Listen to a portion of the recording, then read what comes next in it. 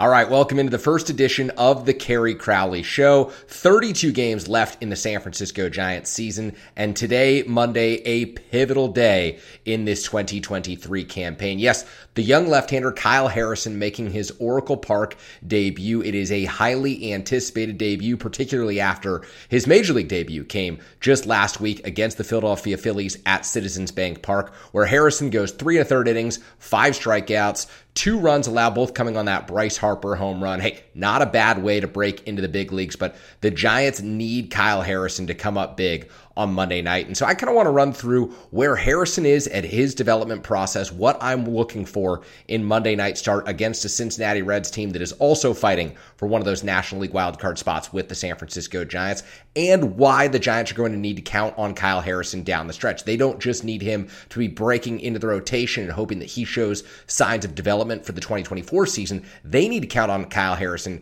to get big outs and consistently produce for them throughout the month of September. And hey, September starts a little early. The Giants have lost 7 consecutive series. It has been a rough go of it throughout the month of August. So there's a lot to get to with regard to the Giants, with regard to Kyle Harrison, and it all starts on Monday night against the Cincinnati Reds at home. And so after last week's start, there's a few things that I'm very curious to see from Kyle Harrison. One, how does he fare against left-handed hitters? Yes, the Philadelphia Phillies recorded 5 hits against Harrison, and all of them came off the bats of left-handers. Now, there was some inclination on Twitter to suggest that he may have been tipping his pitches. That might have been true.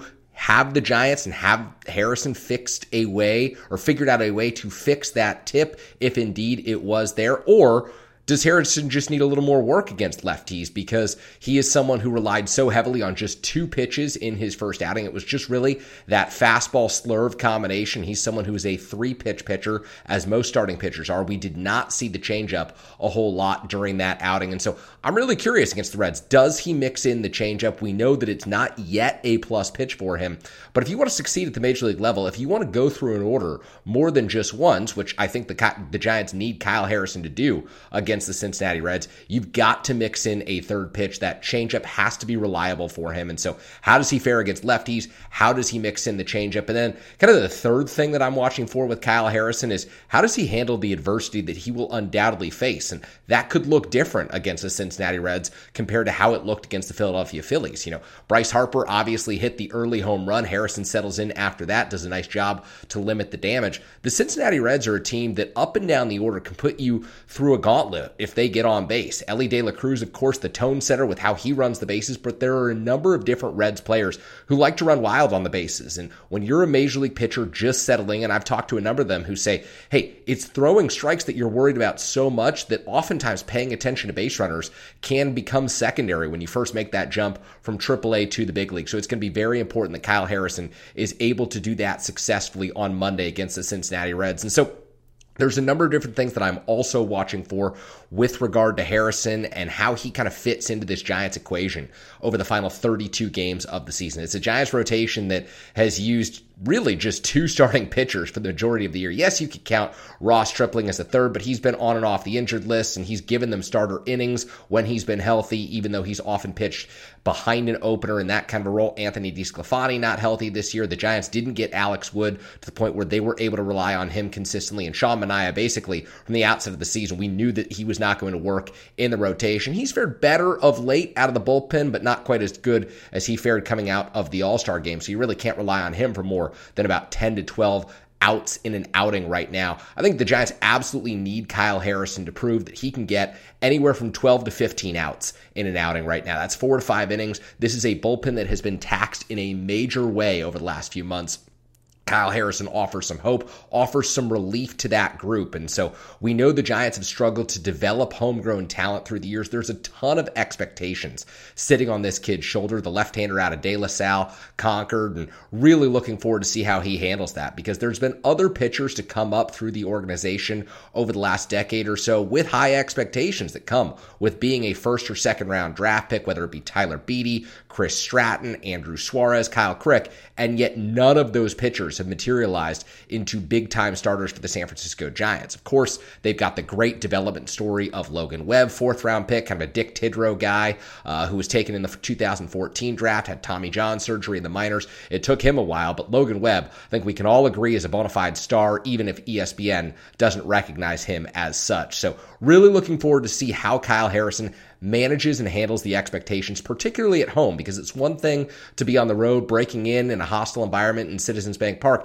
It's another to have all of your family and friends in attendance and a fan base that has absolutely understood what Kyle Harrison has meant to this franchise since Farhan Zaidi and Michael Holmes built the 2020 draft around Harrison, who was a third-round pick.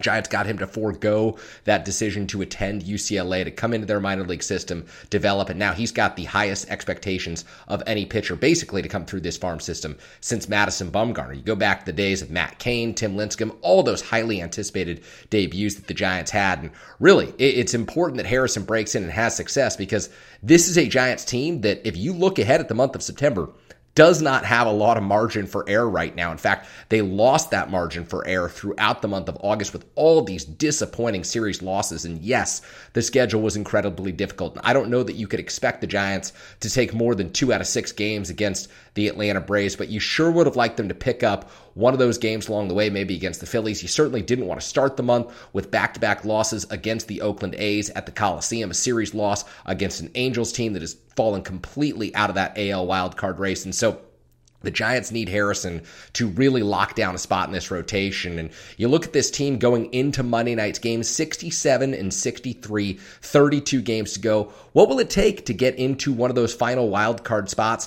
85 wins. At that point, you're looking at an 18-14 record, maybe 86 wins. At that point, you're looking at the Giants going 19-13. And these are not easy teams that they've got on their schedule down the stretch. Yes, 7 of your final 32 are against the Colorado Rockies, but every other team on that schedule can win games, including the San Diego Padres, who just had a horrid year in San Diego, completely underwhelmed relative to expectations, the expectations they came into this 2023 season with. But nevertheless, that's an offense that has Juan Soto, Manny Machado, Xander Bogaerts. They are not a cakewalk and don't expect them to be when the Giants face off with them. And so another reason the Giants need Kyle Harrison to perform, to pick this team up, and really to get more than 10, 12 outs on Monday night against the Cincinnati Reds is you look at the upcoming schedule, and the Giants don't have an off day until not this Thursday, but next Thursday. So you've got series against the Reds, the Padres, the Cubs, 10 in a row, all against teams they're kind of fighting for their lives right now. The Padres,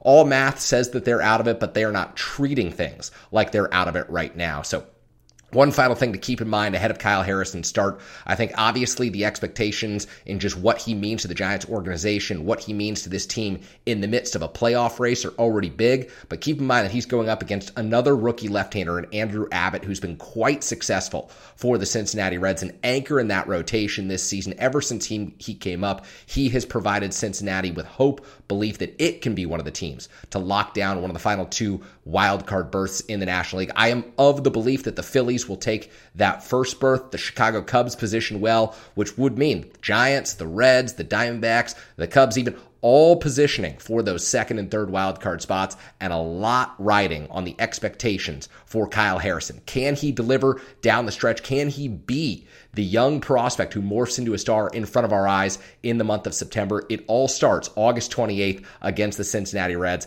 I can't wait for Kyle Harrison's home debut. We'll be watching so many things closely and hope to have many more episodes of the Kerry Crowley Show here on YouTube and wherever you get your podcasts coming up soon.